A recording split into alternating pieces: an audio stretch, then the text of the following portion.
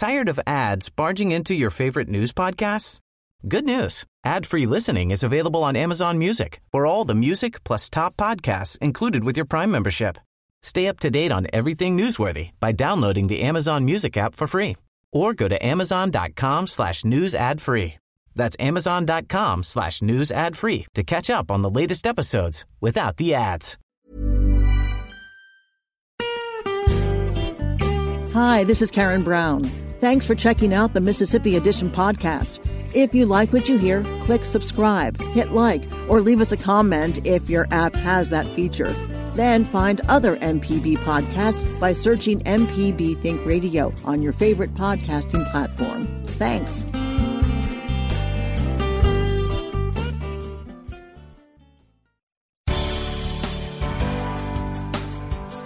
Good morning. It's 8:30 on Friday, February 7th. I'm Karen Brown, and this is Mississippi Edition on MPB Think Radio. On today's show, the state auditor's office uncovers an embezzlement scheme. Then the U.S. Department of Justice Civil Rights Division announces an investigation of the Department of Corrections. And the Fifth Circuit Court hears the appeal in Mississippi's 6-week abortion ban. That's all coming up. This is Mississippi Edition on MPB Think Radio.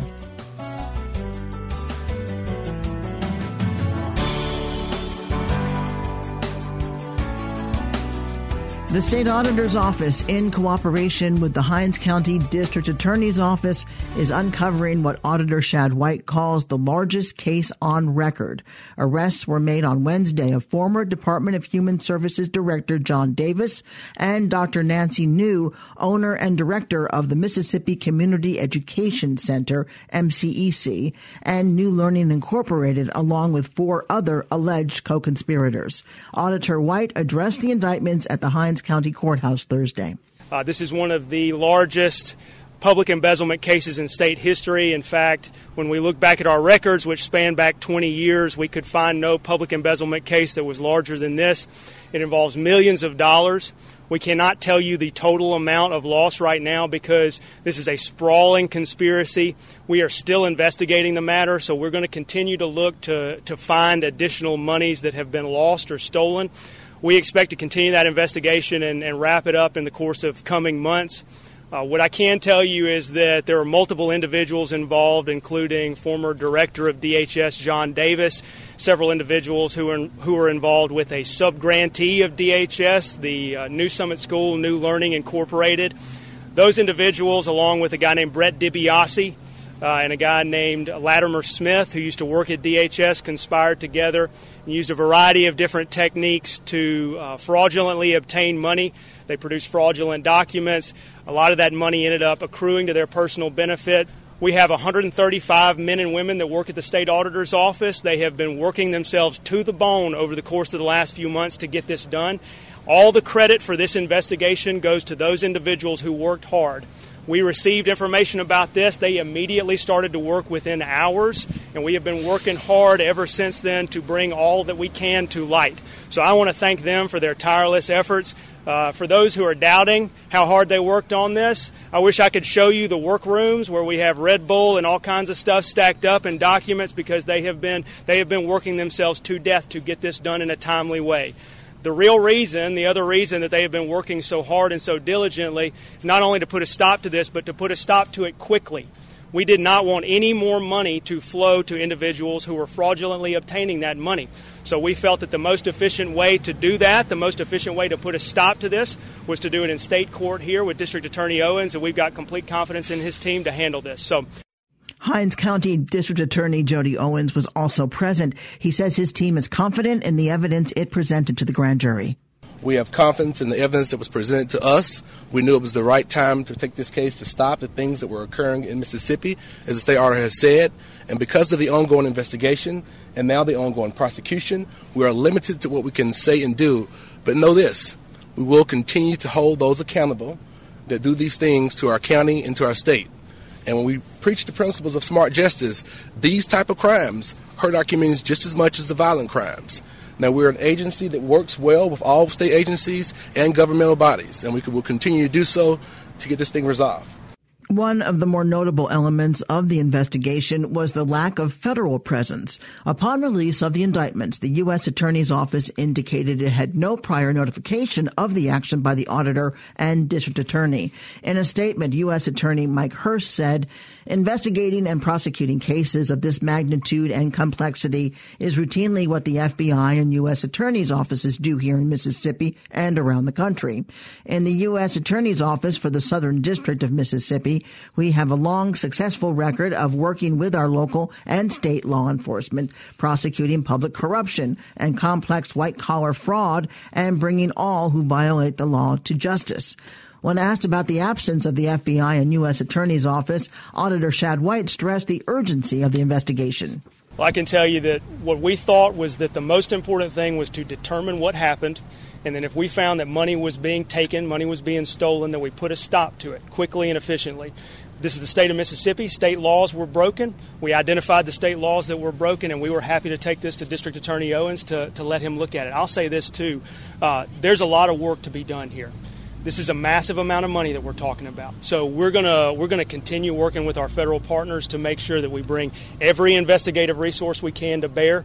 That's going to include the investigative resources of the FBI, the OIG, anyone else who feels that they need to get involved. We're gonna work with them, and we're gonna make sure that everybody's working together to get to the bottom of every penny that has been misspent or stolen. This is an example of money going to or should have gone to folks who needed it through a federal program, temporary assistance for needy families. To those families, you say, "I'm incredibly sorry that this money did not go to your benefit as it should have, but you need to know that you have advocates who are standing up for you, and this is not going to be allowed anymore. It's stopping right now." Through his statement, U.S. Attorney Hurst emphasizes his office's willingness to assist in the auditor's investigation. The U.S. Attorney's Office and the FBI continues to have good working relationships with the new state auditor, the new Hinds County District Attorney, and their offices. We stand ready to put the substantial experience and expertise of our offices and the entire U.S. Department of Justice to work to help our colleagues bring fraudsters to justice and stamp out public corruption.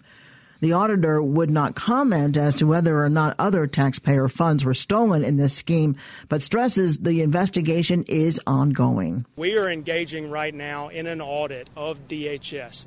That audit is also going to look at how subgrantee money is spent. That audit is going to come out sometime in a couple of months or so.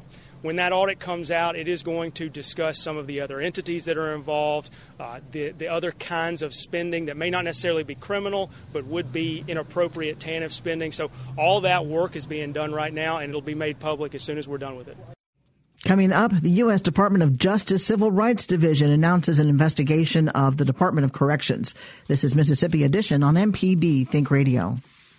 Deep South Dining is the show all about the culture of Southern flavor. From fried chicken and collard greens to shrimp and grits and a glass of sweet tea. Subscribe now to the podcast using any podcast app or download our MPB Public Media app. This is MPB Think Radio. Mississippi is our mission.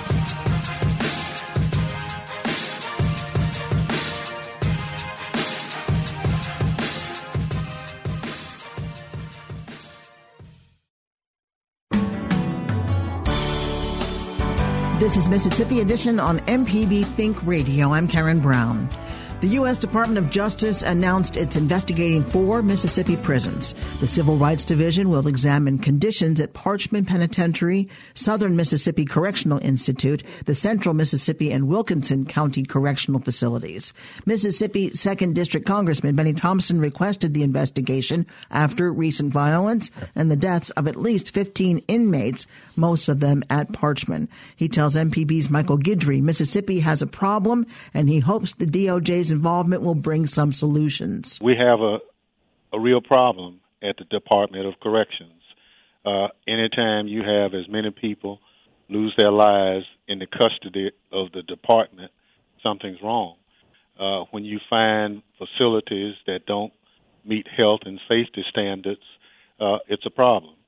And obviously, when you have a legislature that refuses to provide resources to correct those problems, this was just something that had been predicted by a lot of people in terms of exactly what's going on in the department now.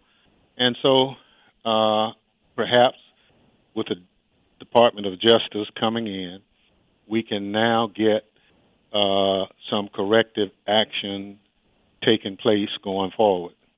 As you kind of watch what's happening with the state and how this administration's handling the Department of Corrections, what would you like to see regarding the Parchman State Penitentiary going forward?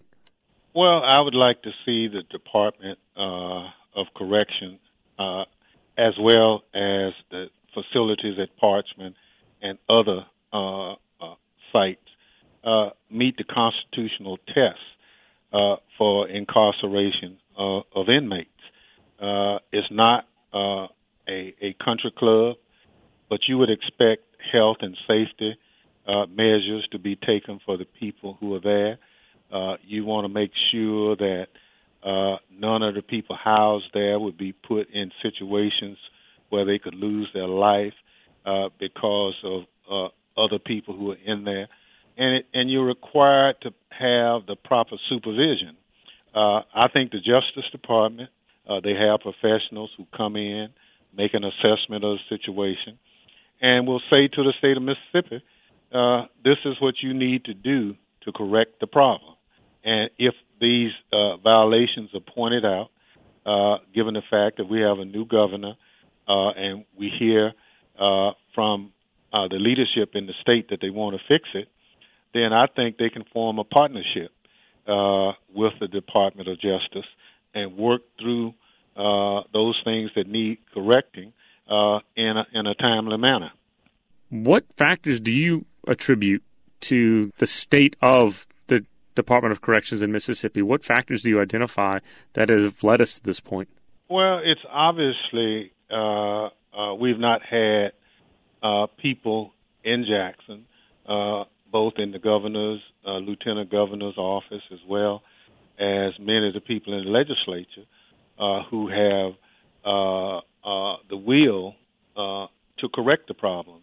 My understanding is that past commissioners have always cited various health and safety concerns at the facility, but the legislature has been unwilling to appropriate the money, and the governor or lieutenant governor, they have not been able to pick up the mantle and support that effort. So obviously the money was not forthcoming, and because the money did not come, you couldn't fix the problem. And so year in after year out, the problems just got worse until it reached this boiling point with the loss of the lives, the rioting, and actually it will cost us more money now because, as you know, some inmates have been transferred to a private facility, and those private facilities are charging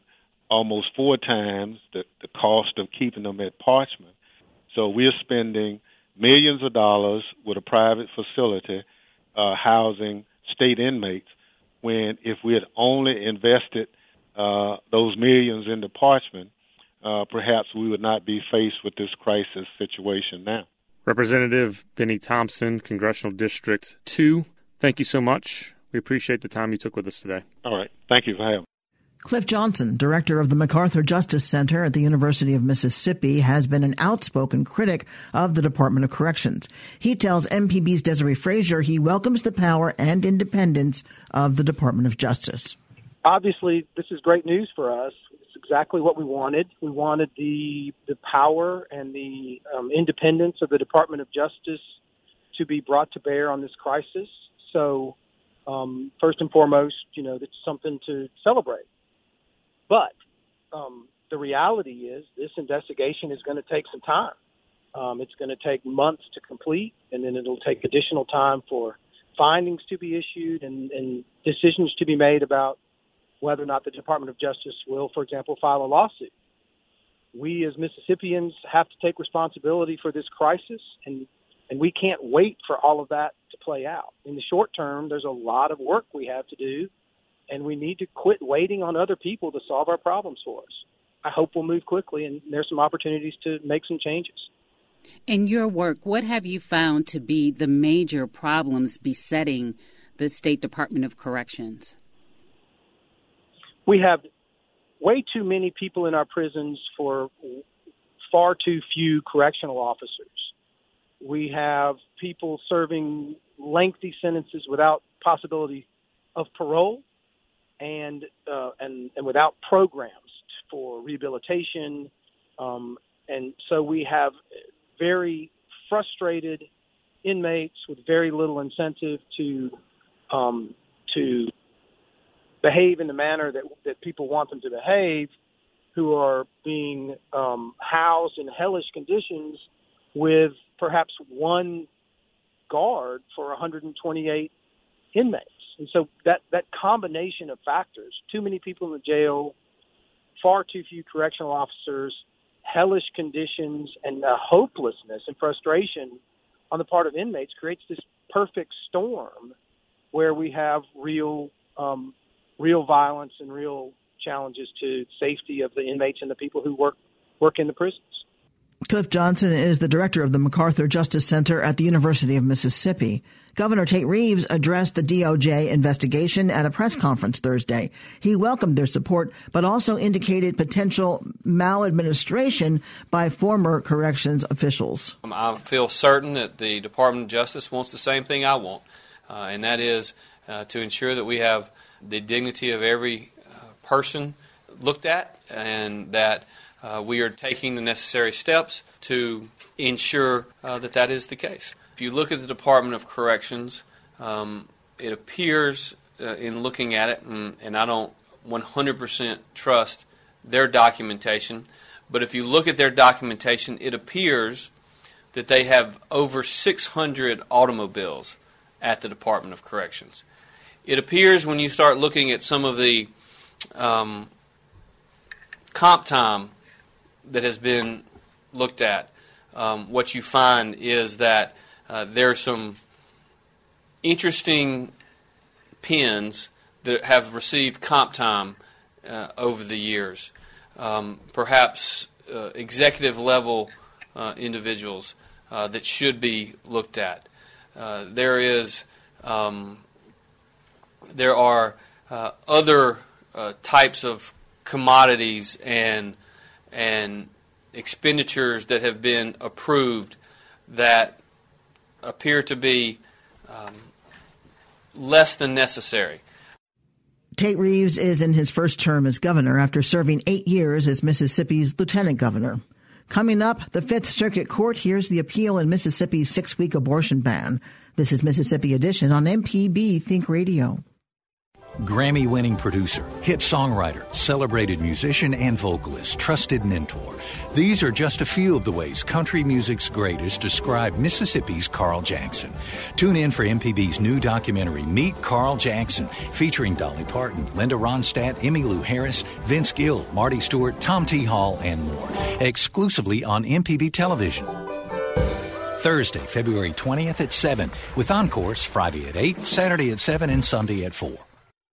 For MPB's Moments in Black History, we highlight Denise LaSalle.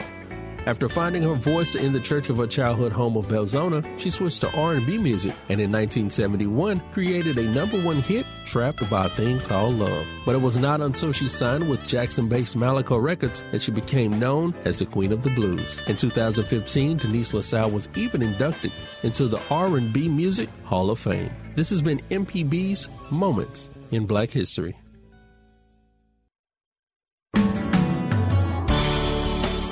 This is Mississippi Edition on MPB Think Radio. I'm Karen Brown.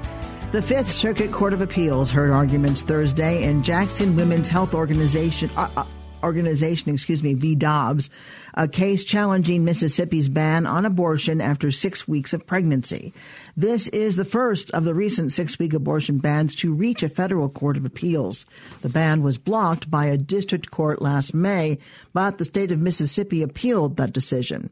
Hillary Schneller, an attorney with the Center for Reproductive Rights, recaps the arguments from the Fifth Circuit in Houston. So last year, the state of Mississippi passed a ban on abortion at approximately 6 weeks of pregnancy before many women even know they're pregnant. The Center for Reproductive Rights, on behalf of the last clinic in Mississippi, challenged that law in federal court, and the court blocked the law before it could take effect because it is clearly unconstitutional under decades of Supreme Court precedent saying that a woman and not the state gets to make the decision about whether she will continue her pregnancy before viability. The state then appealed that decision, and today the Fifth Circuit Court of Appeals heard oral argument in that appeal. Can you tell us how the morning went? I think it went well. The state has agreed that a recent decision from the Fifth Circuit Court of Appeals striking down the state's previous effort to ban abortion after 15 weeks controls the decision here. So, in other words, the court has already struck down one of Mississippi's pre-viability bans. This law is an even more extreme restriction on abortion, and essentially everyone agreed this morning that it is also unconstitutional under that recent decision. So the state acknowledged that this was not likely to pass? The state acknowledged that the court's decision on the 15-week ban controls the outcome here because, as everyone acknowledges, 6 is less than 15. So if a 15-week ban is unconstitutional, so too is a 6-week ban. What other states have argued this same ban, and how have they fared? So Mississippi's 6-week ban is the furthest along in the court system of the recent spate of 6-week bans. But Georgia, Kentucky, and Ohio have also passed 6-week bans, all of which have been blocked by courts. Louisiana has also passed a 6-week ban, but it is not in effect right now. Louisiana's ban is sort of contingent on Mississippi's ban. So as long as Mississippi's ban is blocked, Louisiana's ban is also not in effect. There are no other states that have similar bans that actually are in effect? That's correct. No pre-viability ban that has been challenged is in effect. What would be the short-term and long-term effects with either outcome in this case? So we expect the court to continue to block the law. It is unconstitutional under the Fifth Circuit's precedent and under decades of Supreme Court law. The state has said it will appeal the Fifth Circuit's recent decision on the 15-week ban to the Supreme Court. So we expect that to be the next step in the other part of this case. Any idea when we might get a ruling? Unfortunately, no. The Fifth Circuit issued the 15-week ban decision about 2 months after the oral argument, but they can sort of take as much or as little time as they need on this. If the Fifth Circuit Court of Appeals continues to hold up the ban, does the state have any other appeals? Can they go to the U.S. Supreme Court? Is that the next step? So if the Fifth Circuit continued to block the 6-week ban, the state could do one of two things. They could ask the entire Fifth Circuit Court of Appeals to review that decision, or they could go straight to the U.S. Supreme Court and ask the U.S. Supreme Court to review that decision. How likely do you think that is? That's really, you'd have to ask the state. The state asked the entire Fifth Circuit to review the decision on the 15-week ban, and the court declined to do that. So perhaps they would sort of make the same decision here on a 6-week ban. Are there any other details that our listeners should know about this case? I mean, I think it's important to realize that Mississippi has passed 2 clearly unconstitutional bans on abortion in just 2 years. The state is really being quite aggressive in trying to strip women of their fundamental constitutional rights to make important decisions about pregnancy and whether or not they will have children in a state that is already very difficult for women to access abortion care in a state that only has one clinic. Hillary Schneller is a senior staff attorney with the Center for Reproductive Rights. Thank you very much, Hillary. Of course. Thank you. Thanks for listening to the Mississippi Edition podcast from MPB News and MPB Think Radio. Don't forget to subscribe if you haven't already, and if your app lets you, leave a comment or review. We really do appreciate it. Remember, you can always get in touch with MPB News on Facebook and Twitter, and fresh episodes of the podcast are posted every weekday morning. I'm Karen Brown. Thanks for listening. This is Mississippi Edition from MPB Think Radio.